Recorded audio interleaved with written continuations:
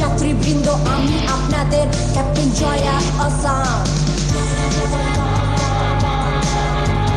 কিছুক্ষণের মধ্যে প্লেন আকাশে উড়ে চলে যাবে, প্লেন আকাশে উড়ে চলে যাবে।